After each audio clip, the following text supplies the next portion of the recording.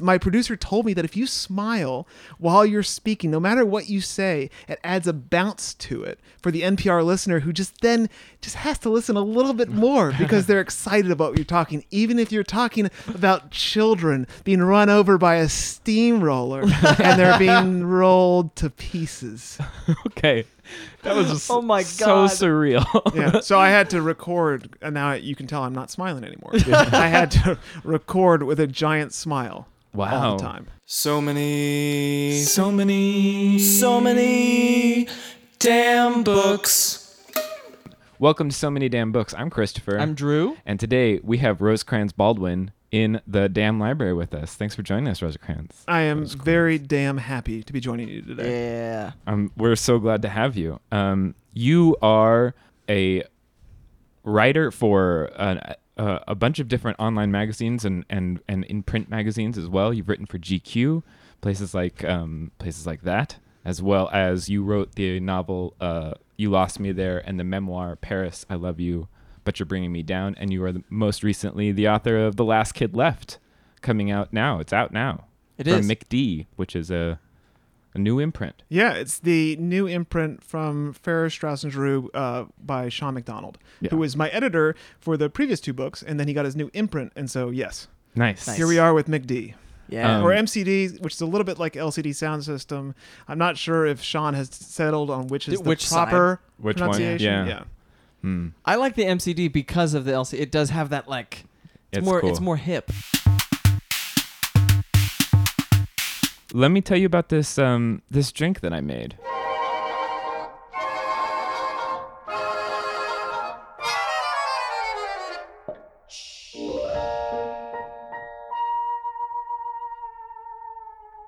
For you.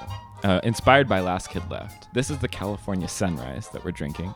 It's tequila, orange, fresh squeeze orange and lemon juice. It's really important that you fresh squeeze your juices. I think it's pretty safe to assume if Christopher's made a cocktail, it's probably fresh squeezed juice. Am I allowed to mention, though, and I probably am just interrupting because I've had two of them so far, and both are delicious, that there is also sort of a homemade syrup in here, Yeah. right? Yeah, that's Which had what in it? So I had it's a hibiscus and pomegranate syrup that I made. Yeah. So the hibiscus was that came created, and I didn't have enough of it, so I made a pomegranate syrup to sort of be able to make some more drinks for Well, us. it was scrumptious. Yeah, I mean, yeah. it's a relatively hot day in New York City Yeah. today, Yes. and this kind of hits the spot. And you reached out to me ahead of time, so asking if I had any liquor suggestions, and I threw out tequila. And what's the name of the cocktail? It's the California Sunrise, because this book, your novel Last Kid Left, there's a star-crossed couple that believes they can escape to California, and everything will be happy there. And as someone who grew up in California, you know that's a lie. Yeah, it's California does make it a little easier to be happier than some other places. I live in Los Angeles. My wife and I have lived there for 3 years, and we still talk about the weather to people. Yeah, it's impossible not. Well, everyone loves to talk about the weather in Los Angeles. There's a joyful naivete about moving to Los Angeles. You don't get dumber. You just get a little bit more dazed. You know? So forever, people thought that all the potheads lived in Southern California, and now that we're all potheads, Yeah. right? As the legalization sweeps, the world, it's more that we just have so much sunshine that It just we're a bakes little your brain in a toasted. different way. And I'm not a pot smoker. I'm just a little bit toasted all the time. I like talking about the weather when it rains. Okay. I couldn't resist. Let's talk about what we bought now. Yeah.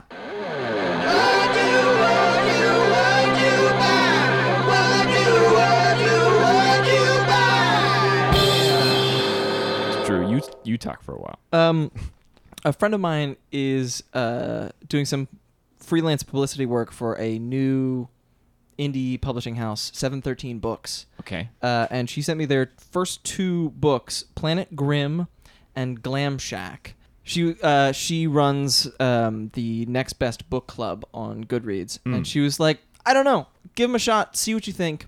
And it's always it's fun to be in a place where people are like, hey, I know enough about your taste, I'm gonna take a shot. That's cool. That's really awesome. So I'm excited to dip into them this summer, and I'm gonna do the thing of going in completely blind. I'm not gonna read any of the press stuff. I'm not gonna look at them on Goodreads. I'm just like gonna pick one up at some point. I love that. Yeah. It's just sort of a passion read. You know, Yeah. just go for it. Throw Yeah. yourself into it. If it doesn't work, it doesn't work. Yeah. Do you want to go? I'd be happy to go. I think a lot of people who may know my name before having been introduced by you may know me because of the morning news. So this is this online zine that Andrew Womack and I, and then a lot of people have worked on since about 1999.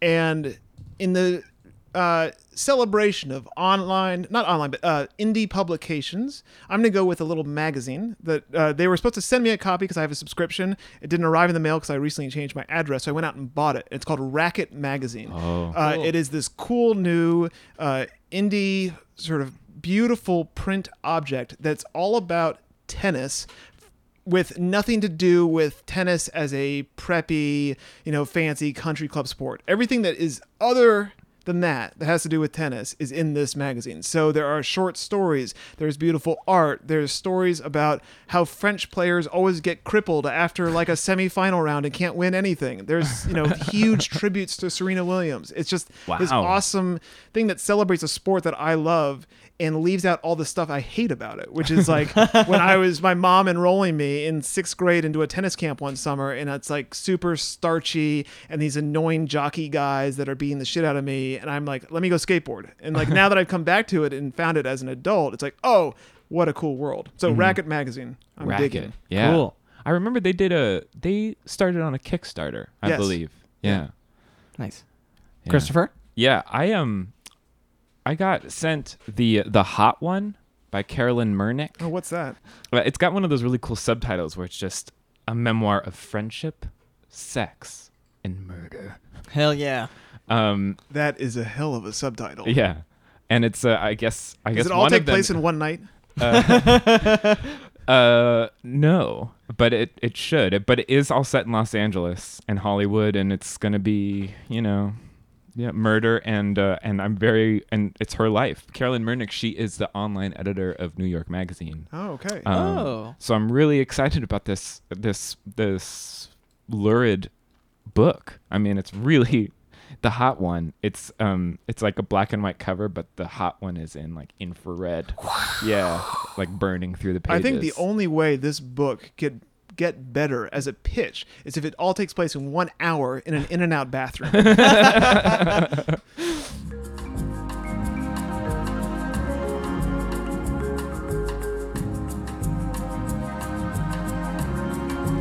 The Last Kid Left. Yeah, The Yeah. Last Kid Left. Let's talk about your awesome novel. Right. And do you want to give us, or the listeners, since we read it, but some of the listeners might not have, do you want to talk about what I'd it's love about? to talk about it. Let me give you a preface from where the book came from, and then I'll give you a quick description of the book. Yeah. Cool. And I'll keep it short. 7 years ago, I was in a small New England town reporting a magazine story. I had an interview with a local historian and went an hour. It was awful. It wasn't good for him. It wasn't good for me. We walked away not liking each other. But as we did, he said, literally as an aside, a toss comment, hey, by the way, did you know about the big scandal in our town? And this is, come on, like really teeing me up. And I was like, no, what's the big scandal? He said, oh, I can't talk about it. It's like we went from a bad interview to a bad tease. Like the hookup is not going to go well. So he said that something had happened in the 30s. I could look it up for myself. There were still people whose families had been involved in what happened. He would not want to bring up their names. However, he gave me one pointer. Look at Life magazine from this year. See if you can find the issue. That will tell the story.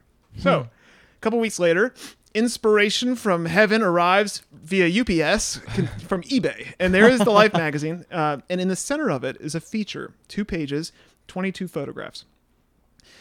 Late 30s, a 19-year-old kid from northern New England winds up in New Jersey at the beach with 2 corpses in the back of his car. The police bring him in. He immediately confesses to a double homicide. He says that in his small town, he had gone over to the home of the local doctor and his wife. It was a home invasion gone wrong. He meant to burgle them. bad things happened, threw the bodies in his car, drove around New England for a couple days in a drunken fog trying to figure out where to ditch the corpses, and parked in this little seaside town. So he is schlepped back home. Suddenly we're going to put him on trial, and then everything starts to spiral out a little bit more because the kid's confession doesn't make sense, and more people around town are pulled into the story, particularly his underage, at the time she was 17-year-old girlfriend. And the girlfriend happens to be the daughter of the county sheriff's deputy. So Whoa. this is explained in the captions of 22 photos in a 2-page spread in Life magazine. And I, after that, honestly could not look away from it. I mean, this is 7 years ago, but I remember that sense of discovery, being like, what am I staring at? Now, at the time, I knew I wanted to write about it. I didn't know what I wanted to write about it, but I thought, here's something that could be fiction. And so what I decided as a game, as much as anything, is that I wouldn't learn anything else about the story beyond those 22 pictures. That I was not interested in doing a true crime piece or finding out what actually happened. It was sort of like, here's the inspiration, use this, construct the rest. So I tried writing it as a historical novel. I've never written a historical novel. It went like crap. I mean, I couldn't do anything that felt unique or fun or whatever. And after months of that, my obsession with those pages had started to shift, because 22 photos, and I'm drawing a box for the listeners. I'm drawing a box for these guys to try to outline this 2-page spread. A quarter of the real estate, so 1/2 of those 2 pages, is a sidebar about the girlfriend. And it's these photographs of her in which the press, because the press latched onto this case. It was a dry summer in the media. Stalin was getting up to like minor shenanigans, not like bad shenanigans. Sure. You know? And the press at the time flew in from New York, from San Francisco, from Miami, from London, and decided that the girl was a sex object. So it's unclear how this happened, because I only have my imagination to put it together. But the pictures are of her in a bathing suit on a lawn. I mean, there's no reason for her to be in a bathing suit unless she's out caught suntanning. There's another one where she's holding up a newspaper with a lurid headline, and I would tell you what the headline is, but it would give away part of the plot.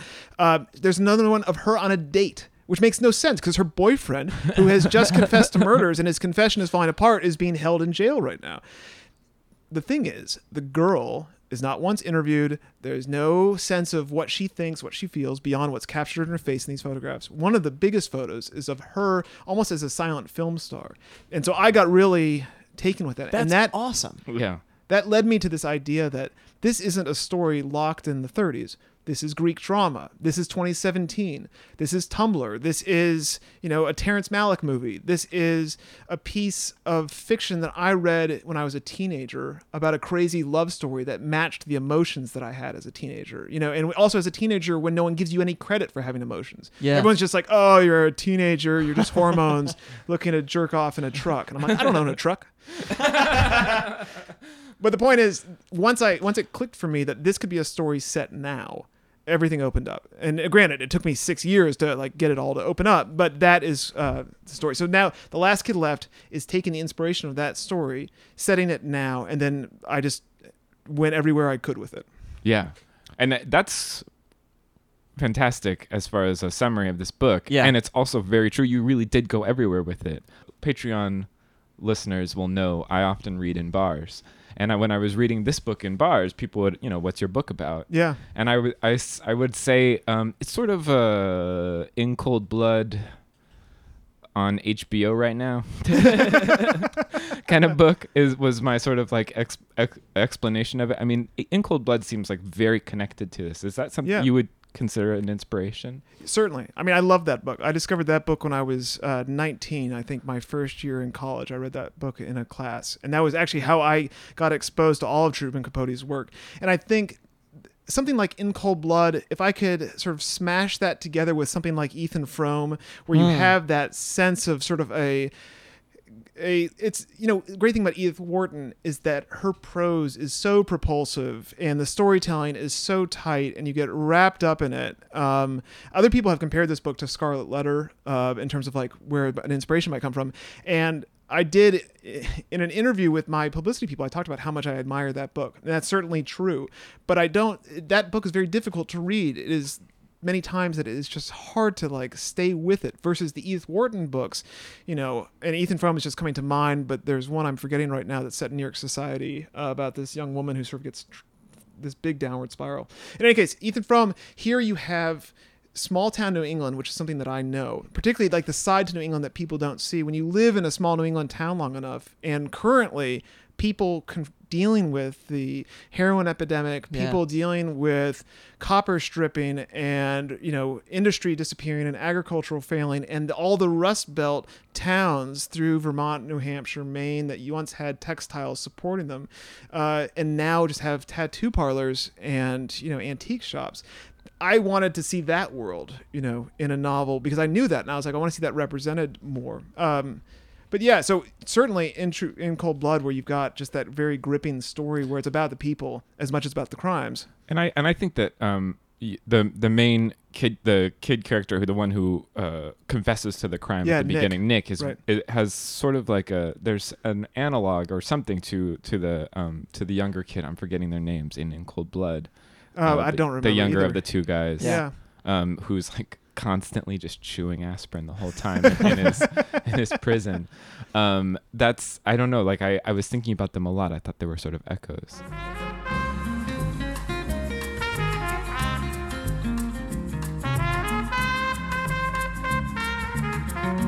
Yeah, it's cool to hear you talk about the small town thing because, and it is partially just what's happening in the world as I was reading this book, but I, especially at the very beginning of this book, really thought of Twin Peaks and the way that show hops around, and it's certainly doing it a lot now in the new return revival thing. But even the original episodes, they hop from character to character and build this sort of hodgepodge sense of a town. Like you get to see the sheriff and you get to see the high schoolers and you get to see the outsider. And I was so impressed with the way that you juggled all of them. Thank you. Because there are so many of them and it happens so fast. I'm wondering where that structure came from. Like, did you start with the structure or did the structure come to you? The structure I largely began with in terms of I wanted multiple perspectives because I enjoy reading that. You know, what I knew when I set out with this book is I wasn't going to write anything that I didn't want to read. Like, this was really a book for me. And what I wanted to sort of do artistically was to create a book. I love books that change perspective, as long as that challenge me to stay up with it, but not in a way that I feel like the author is an asshole, sort of being like, I'm not interested in you reading my book. This was all done for me. Yeah. You know, like fuck that. But like, I did want people to gain all these perspectives to tell one story. And because the story for me at the heart of it is these two teenagers sort of trapped as all this stuff escalates around them. And the adults in their lives have all their defenses stripped away. For me, the structure of how do I set about doing that needed to have multiple people that you were invested in as a reader. And ideally, you could sort of get into each of their points of view, their psychology, and have an experience with each of them, but that might have led to this sort of collective sense of, is this person going to be transformed or is this person going to stay trapped, right? Yeah. Is there a way out or are you going to get, stuck here? Because I think for me, that's been a lot of moments in my life where I don't really, am I going to be stuck for a while in some place or can I find a way out of it? Did you find it easier to write any character than others? Like, was there a voice that you're like, yeah, I can write this? What's funny is I was most scared of writing a teenage boy. That was the one which is probably should have been the easiest for me. I mean, because I think, obviously, as a dude, I was a teenage boy. And frankly, as an adult, I am a teenage boy. So that should have been easiest. I don't know what it is that it says about me or how I was raised or, I'm very close with my mother, whatever. Let's put aside Freud for a second. But I have a quick time writing into female characters and I have a quick time writing into male sort of adult characters, but a young man for me perhaps was almost too close to home. And so I worked on Nick a lot, and it wasn't until I started to let go with Nick that I decided that I wasn't going to be so precious about trying to nail it and like really go back to shit that I was ashamed of. When I was 16, 19, And I would close my eyes. This is going to sound silly for a second, but I would sit at my desk, close my eyes, and force myself with my eyes closed to write down the things that I am most embarrassed by from those periods, because that, for whatever reason, lingers for so long and stands out. And the names of those girls, like just sort of are there haunting me. And I'm sure I will remember their names to my death. But that is something I didn't want to write about that. And yet, once I started telling myself to do it, Nick started to come out. And then Nick started like, oh, shit, here's my way in. That's really interesting. Nick felt remote to me, and I think that was partially because he's really violent. He's a violent character. And his confession and all of that notwithstanding and of the plot, but he has a lot of violence, and it seemed like that motivation is mysterious, or that seemed like mysterious throughout the book. Like the instinct towards violence is something that seemed like completely unthinkable. That's just a comment. That's not a question at all. I think for what connects for me in that is that so much, there's a lot of pressure on teenagers to behave a certain way. And I know that I had a lot of anger as a teenager, but I didn't have the guts to necessarily rebel against it. And so what I did was sit on a lot of anger. And that's kind of the background in the family that I come from. Anger wasn't really an emotion that was permissible. That was something to come inside. So how does it come out? In my case, as a person, it would come out creatively, like writing poems or writing fiction. And then I started to think, how else could that come out? And it could come out in violence. It could come out in obsession. It could come out in this intense sort of attachment to someone that you feel like they get you when no one else does, and they're the person that you can hold on to connect yourself to when the world seems to be falling apart underneath your feet. Yeah. Because I wanted his relationship with Emily to be that, even when people critique it and knock teenagers for having that kind of love, doesn't make it, that happens all the time. With kids.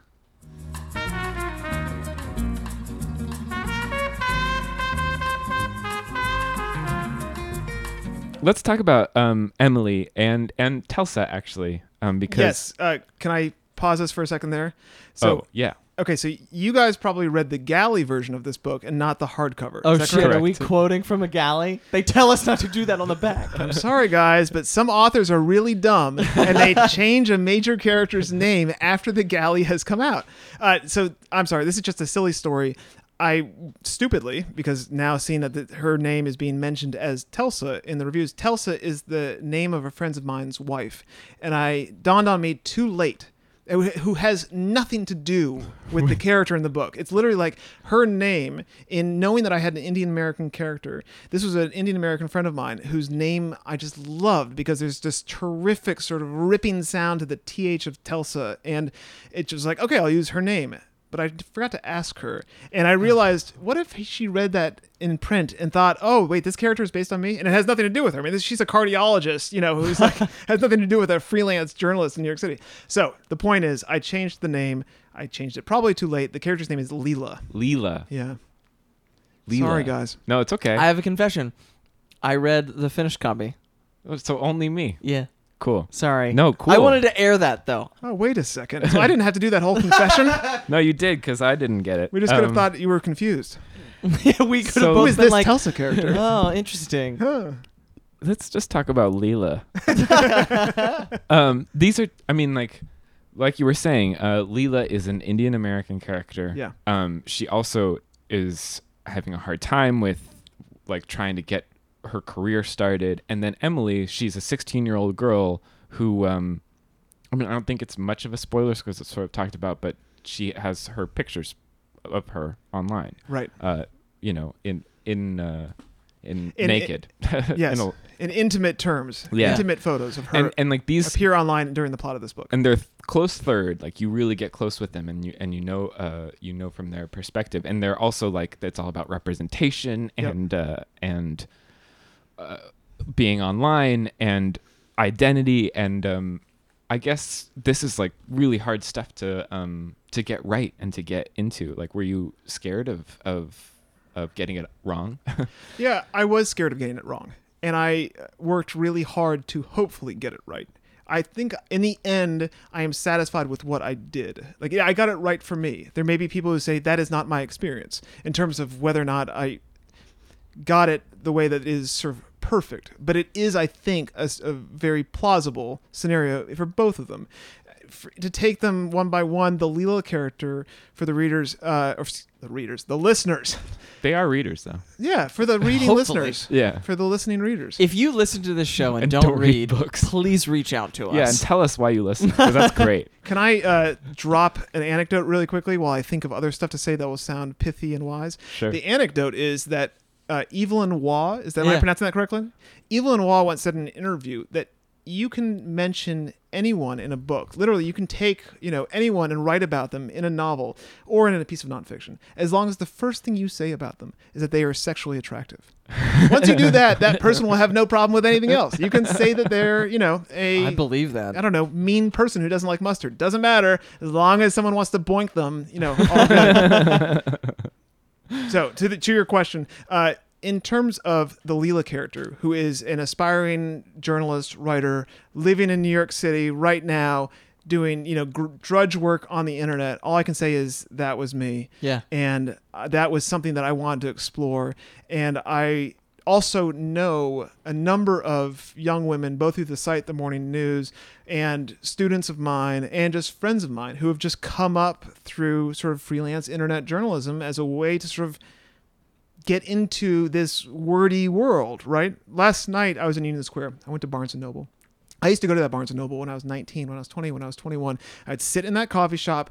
I would grab a couple magazines that I'm not going to pay for. I would buy a chocolate chip cookie or a coffee, and I would look at the magazines, or I'd look at the book that I grabbed. And I've got my stupid Power Book, which weighs 18 pounds and is the size of a small dog who's been flattened. And I would want so badly to be in those magazines, to be in those books. And there are so many people like that right now in New York City, in Austin, in San Francisco, in Topeka, like wherever they are. There are so many people because it's such a wonderful thing to do, right? Writing, reading, we all love this. And I just wanted it so bad. And so I've forever wanted a character who was that, who wasn't, I don't care about having a writer character or not having a writer character. Some writers are like, fuck a writer character. Some writers are like, oh, that's all I know, so I have a writer character. I wanted not the writer character. I wanted like that super hungry person who makes really bad mistakes and drinks too much and has credit card debt and is struggling through all of that because they have this one experience that says reading, writing is me. More than anything that is me, that's me. And I'm just going to go after it. And it'll turn out to be something. Who knows what? Maybe I will, get a piece in the New York Times. Or maybe I will write dog grooming articles, which I did. Maybe I'll be a fucking real estate agent. I don't know. But like that yearning was something I just wanted to find in a character. And so that's where Leela came from. But then having her be Indian American as well, like that is another huge portion of that. Yep. And that for me was a lot about... one, I didn't want that character, if we take this very superficially, I didn't want that character to look like me. I've got enough white dudes roaming around in my novels. Now, on a superficial level, I say that because it is silly. What's not silly about it, I think, is that Leela, the character, is struggling a little bit in terms of her family and her background and where she comes from, which is this tiny town in New Hampshire, which she ends up going back to for financial reasons, where she does not want to see her parents. This is someone who's trying to get away from home, and she's trying to get away from things that would tie her down, and that can be ethnic identity, that can be family, but not everyone embraces where they come from. And I'm that too, right? And that's something I wanted to explore, but I just wanted to explore it in a way where I would be challenged to get outside of my own experience and put myself into someone else's. Now, what credibility do I have to do that beyond imagination and my own personal experiences? I can claim none. But that's not to say, I think that if I were to be hampered by that, that would be also a silly hampering. So I just wanted to sort of go for it. Awesome. Fail or not. Yeah. Yeah.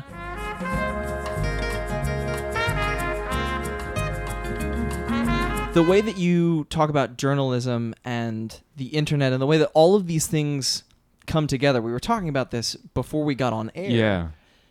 You deal with the modern world. And you deal with it in a way that it is a fait accompli. Things move so fast that you don't have time to be like, there is no time to consider anymore. Right. And I'm wondering, seeing that this novel took 7 years, it took a while to write, how the pace of current events, not necessarily current events, but just like the way that the world moves now, how that affected the novel. It's a great question, and the long, dramatic silence is because I'm having to think for once and not just riff. Shoot. My reading habits, let me start over.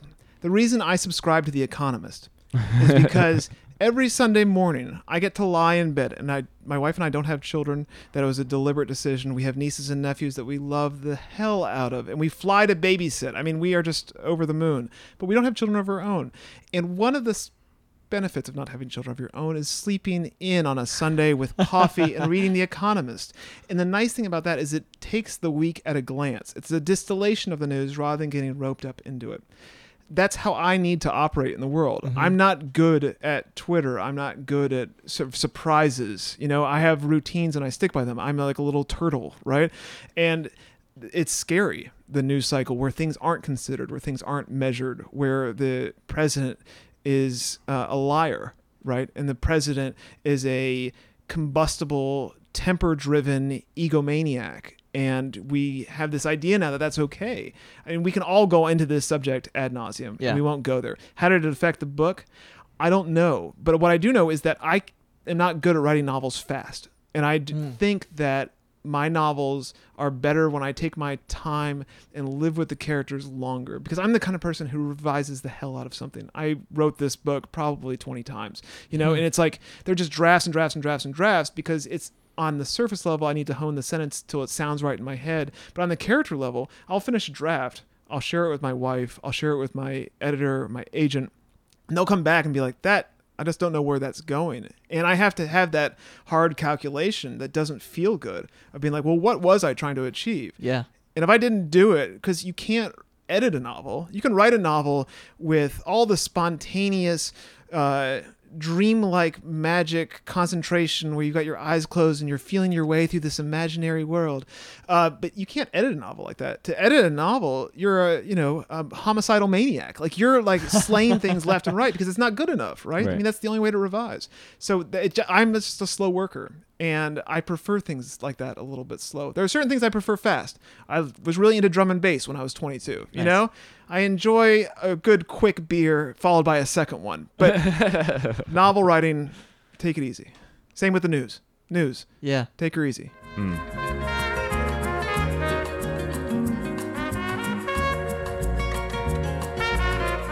To pivot a little bit, as you mentioned earlier, one of the co-founders of the Morning News, which is how we're here, the Tournament of Books. I know, it's so exciting that this is all coming together in Yeah. this moment. And John Warner, commentator extraordinaire and biblioracle, has never steered me wrong with a recommendation. Well pronounced. And he sent me my first Graham Greene, Yeah. which was The Quiet American. Oh, great novel. And I read it and I was just like, shit, this is great. And then once on a whim, I just picked up The End of the Affair. And again, I was like, fuck, this guy's amazing. You said, I want to read Brighton Rock. And I was like, great, another chance to read Graham Greene. And again, I had the same thing of just like, this dude is maybe like the best fucking writer of all time. He's so good. It's quite possible. I can't say enough about Graham Greene. There are certainly bad things you can say about Graham Greene, both for his writing and for his personal life. But Sure. you can certainly say a lot of good stuff. And I will tell you, I discovered him through my wife. The night that my wife and I met, we were at a party in the Lower East Side on a rooftop, a friend's apartment, mutual friend. She had told each of us ahead of time, oh, there's this person I want you to meet. They're a writer. And both of us said, fuck. The last person you want to meet is a writer in New York. It's awful. But we clicked immediately. And one of the things my wife asked me, she's like, what are your top 5 books? And it was like, whoa, okay, let's play this game. And in her top 5 was The End of the Affair by Graham Greene. I had never read a single book by Graham Greene. I read The End of the Affair, within that week or something. And I'm now a completist about Graham Greene. I've read everything. The only thing I haven't read are these massive biographies that have been coming out where this one writer tracked his entire life by actually going in his footsteps and going everywhere that Graham Greene went. The End of the Affair, I'm just going to throw down, is for a while was my favorite novel. I mean, it really did do so many things for me that are what either I aspire to as a writer, but also what I want as a reader are in that book. I've read it probably 5 or 6 times. The last time I read it, I was like, I can't read this again. And there's something about getting older. I'm 40.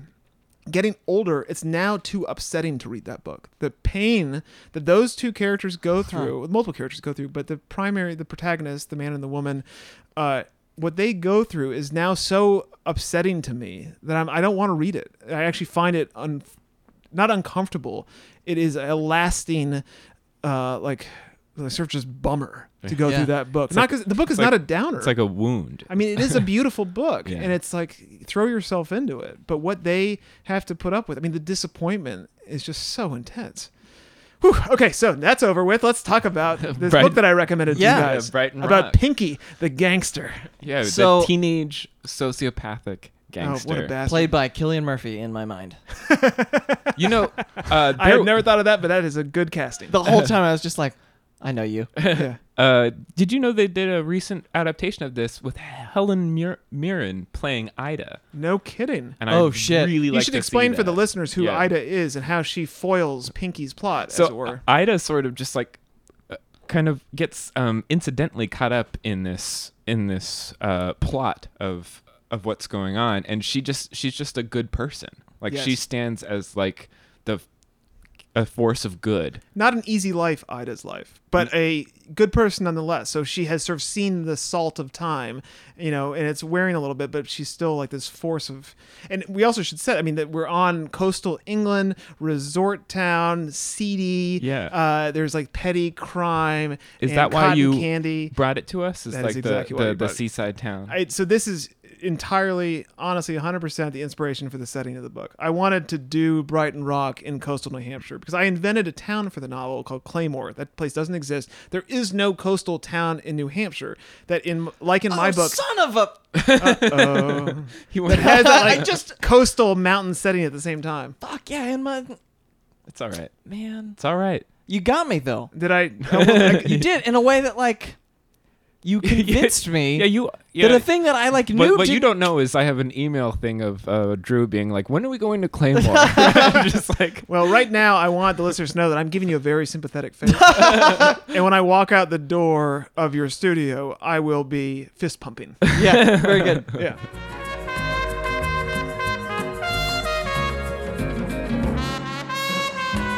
I actually came across this novel a long time ago because it was you guys probably don't know the novel, or maybe you do. King Dork by I Frank don't know it. Portman. Yeah. It's Frank Portman. He was the lead singer of a band that I'm forgetting the name of, but it was sort of exciting that he decided to write a YA novel, which is what King Dork is. And this kid whose dad is absent. I can't remember if he's dead or just absent. But he left behind 10 of his favorite novels, and one of them is Brighton Rock. Oh, no kidding.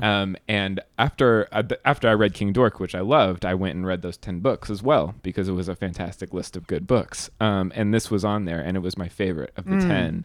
But it's a pincer movement of a novel. Like the entire time, you're just like, there's two things that are going to come together. Yeah. You're just like watching as like the left arm and the right arm, and you're just waiting for them to just like snap shut. Yep. And it's amazing from that perspective because it's completely like, and it's truly just good versus evil. I mean, That's like right. Pinky is complete evil, Ida is complete good. Yeah. And you're just waiting for them to have a final climactic showdown. Right. And Pinky, for people who haven't read the book, is sort of this teenage gangster, very vain, self-aware, but not in a way that would make him become more of a moral person.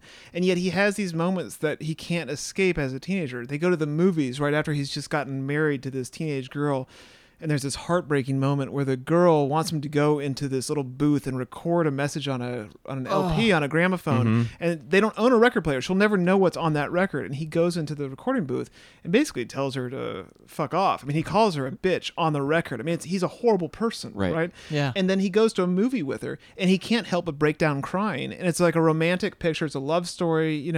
I don't know who's in that picture, but he can't take it, right? So I think when you run into characters that aren't evil but are as close as a human can get, it is so much more menacing. Like the the killer who cries at the movie is a scarier killer to me than Totally. some freaking Stieg Larsson maniac with the right car. Mm-hmm. When I say that, because it seems like sometimes authors can't help but like give the bad guy all the right accessories, Yeah. as if like it's like a spread in GQ. It's the James Bond. Like, version oh yes, of well everything. he has the right car. He's Yeah. that bad. Yeah.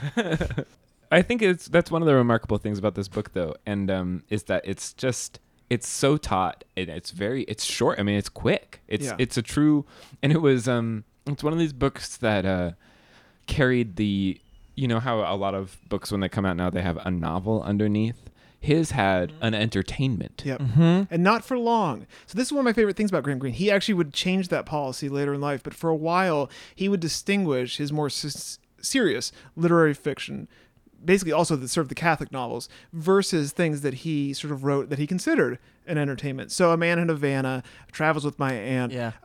these books that were sort of, I don't know, a little bit more fun and light, and at the same time, the reason he stopped doing it, I don't know the reason that he stopped doing it, but he did stop doing it. And I think it's because publicly, at least I like to imagine, people recognize the wonderfulness of those novels. And they were, End of the Affair may not be one of the great Catholic searching priest novels set in Mexico, but it is goddamn one of his most moving and persuasive, right, pieces of work. Well, and Pinky is Catholic, and it's like Yeah, that's this another thing. blends the two. It blends the like thriller-esque excitement, and then especially in the back half, you really get the classical Graham Greene, like Jed Bartlett quoting in the church Graham Greene, Right.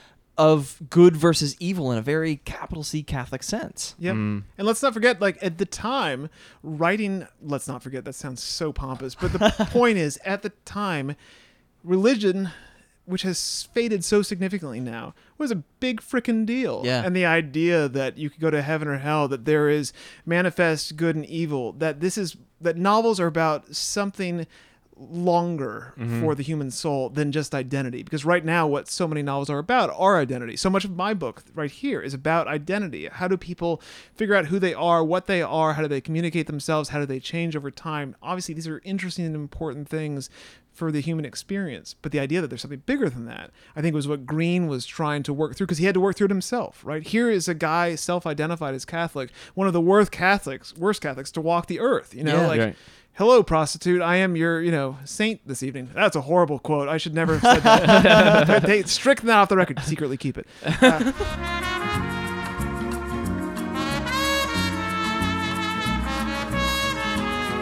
He was friends with one of my favorite authors, Patricia Highsmith.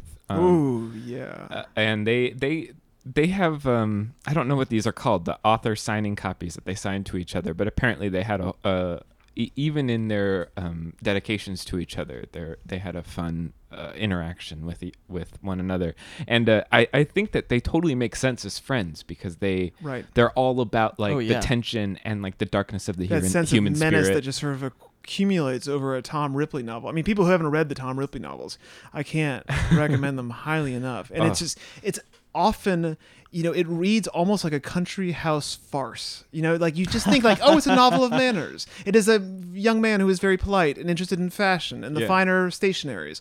And then you find out that the motherfucker is killing people left and right just because he has to maintain his equestrian interests, you know, and the income that needs to support them. No, and there's so much of like his wife that he has in the later novels of just like, she's in another room and he's like, darling, and they have like a conversation, but like there's some guy like trussed up in the in the Those corner. novels will give you nightmares. They will. And But Graham Greene is very similar in that You way. texted me and you said this feels very Highsmithy, and I think I was a total dick, and I was like, I think it's the other way around, my friend. But then I like went and did the research, and I was like, what is the relationship between these two? And I found some of those letters between them, and it all totally makes sense that like they would be buds. Yeah. One of the things that people would knock Greene for was that there's just no style to it, that it is just you start at the beginning, you get to the end, and all along the way, it could be someone else writing it, were it not for this sort of obvious greenness about it. But it's not, the knock against a Martin Amis novel is that his dad said this apparently. Yeah.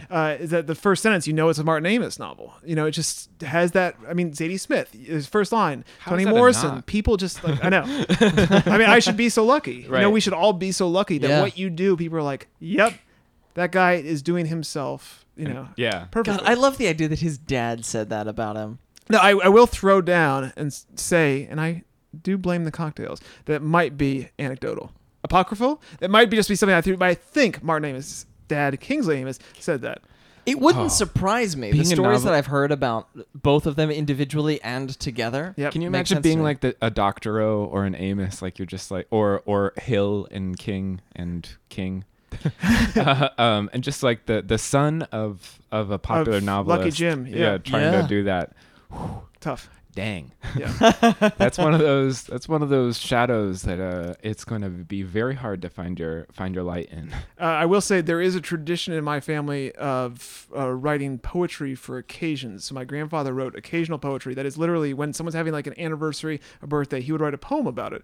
Being a hyper-educated, too smart for his own good kind of guy, he would mostly just do it with gigantic words, and it would always be about someone's ass or their, breasts, or like the guys, and he was kind of a jerk, so they would bring up that at their birthday party. For my parents' wedding, he wrote them a sonnet in Greek, and on the flip side of the paper is the exact same sonnet, still rhyming, in Latin. A little too much. Wow. Yeah. Hey, if I could do that, I think I would too. So if I see you guys at a wedding, it might be embarrassing. I might be like grabbing a microphone and In Greek insulting and in people Latin. intelligently.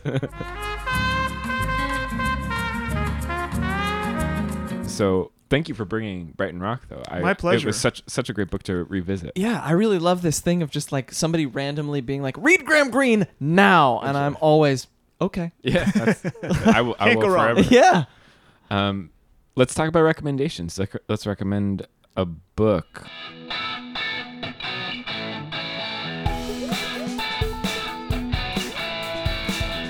We read some pretty cool books. We recommend you take a look. Yeah. Do you want to start? I don't. I want Okay. you to start, Drew. I finished it on my way over here. We were talking about it briefly offline. Lincoln in the Bardo, George Saunders. Wonderful book. It Oh, it's so good. lives up to the hype. It is like a great experimental novel. Yes. I'm still the last couple of hours I have been thinking of like, how do I feel about the ending and the things that it says about Lincoln, and also like the other day I was trying to take a photo. I've been doing a thing this year of taking a photo of every book that I read because I've been trying to do like a little art project. Yeah. Because you got to do something. Mm-hmm. And You have to do something. I was True. in the St. Mark's on the Bowery churchyard, and I was about to put the book on a tombstone, and my girlfriend was like, "Don't do that." And I was like, I think Saunders and the ghosts that Saunders write would be fine with me putting this book on this tombstone. They'd be down with it. And she was like, "Those aren't real ghosts." And so I've just been thinking a lot about like the reality of ghosts and the way that he presents them, which is unlike anything I've ever seen before. Yes. I was so knocked out by that book. And when my wife and I met, we were long distance dating for about 6 months. She was living in Chapel Hill, North Carolina. I was living in New York City. And this is going to be pretty dorky. Ready yourself. But we would read to each other over the phone. And we read at one point George Saunders' children's book. I don't know if you know that he did a children's yeah, book, but The Very Persistent Gappers of Fripp is his children's book. And it is wonderful. It's a terrific book. And I remember this was around the time of 9/11, and we went through 9/11 being in New York City, and I had emailed Saunders. I got his email from someone that knows him, and I told him that because we had gone back to that book after 9/11 when so much didn't make sense and things were weird and scary and awful and etc.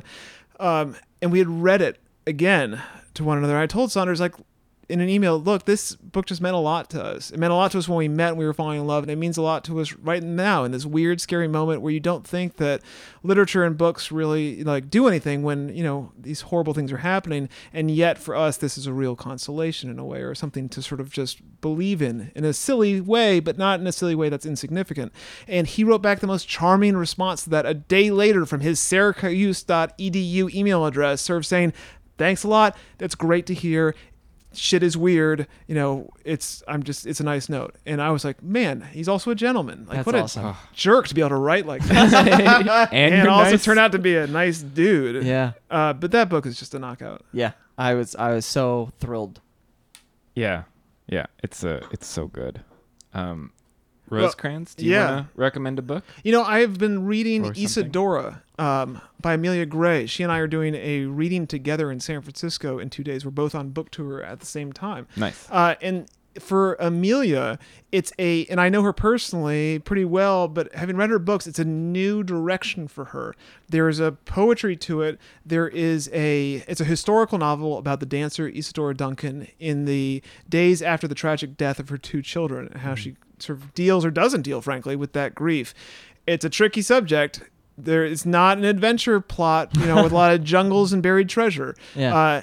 But Amelia, has some pretty insightful and really interesting things to say about grief. And I think, like I was saying, like, yes, you can embrace it, and this is what it's like for someone to die who's important in your life, and the idea that it's your children is so much worse. But it's also, how do you run from grief? How do you not grieve? How is grieving sometimes not what everyone expects you to do? That's all there. So yeah, I'm really enjoying that. Wow.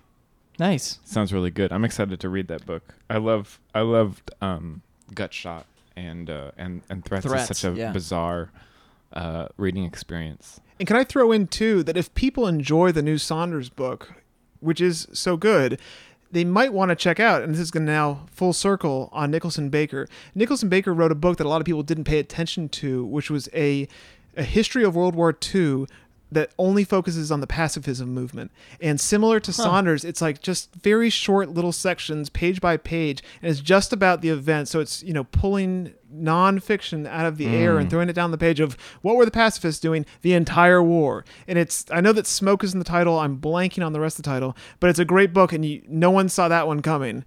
And Yeah. it is, you know, every book of his is different every time, but that one is unique. Wow. Cool. Yeah, that sounds really good. And if you notice that I was over here like typing on my phone, which I don't have a good internet connection, so I wasn't able to get it. I was looking for the title. Well, we'll put it on the website. Actually, that's a good point to just say. SoManyDamnBooks.com on our episode page, we actually list every book that we All the ever books. mention. I sit here trying frantically to get them all down. And you can look at a specific show and see all the stuff that we mention, as well as recipe cards and everything. SoManyDamnBooks.com is a cool place to go. Some people complain in our reviews that we don't mention. They're like, "Oh, I didn't get that book title," and you can on the our website, people. All right, close us out. Bring us home, Christopher. Okay, I'm gonna recommend something so different. It's actually a middle reader series that I highly recommend to anybody. It's about this crazy family. The first one in the series is called Safi's Angel by Hilary McKay, and they follow the family, and each one you get multiple viewpoints of the family members. Like there's a bunch of brothers and sisters, and they're all artists in some way, and they're all related to their mother, who is a muralist professionally. And their dad lives in London, but they live outside.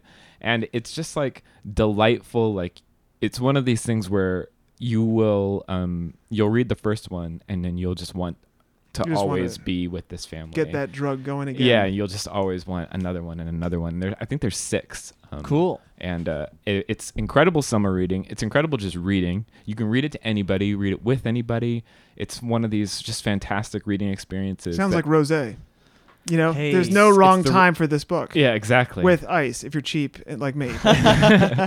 So I recommend starting with Safi's Angel, and it's just like the best summer family to get to know. And you'll just tear through all of them.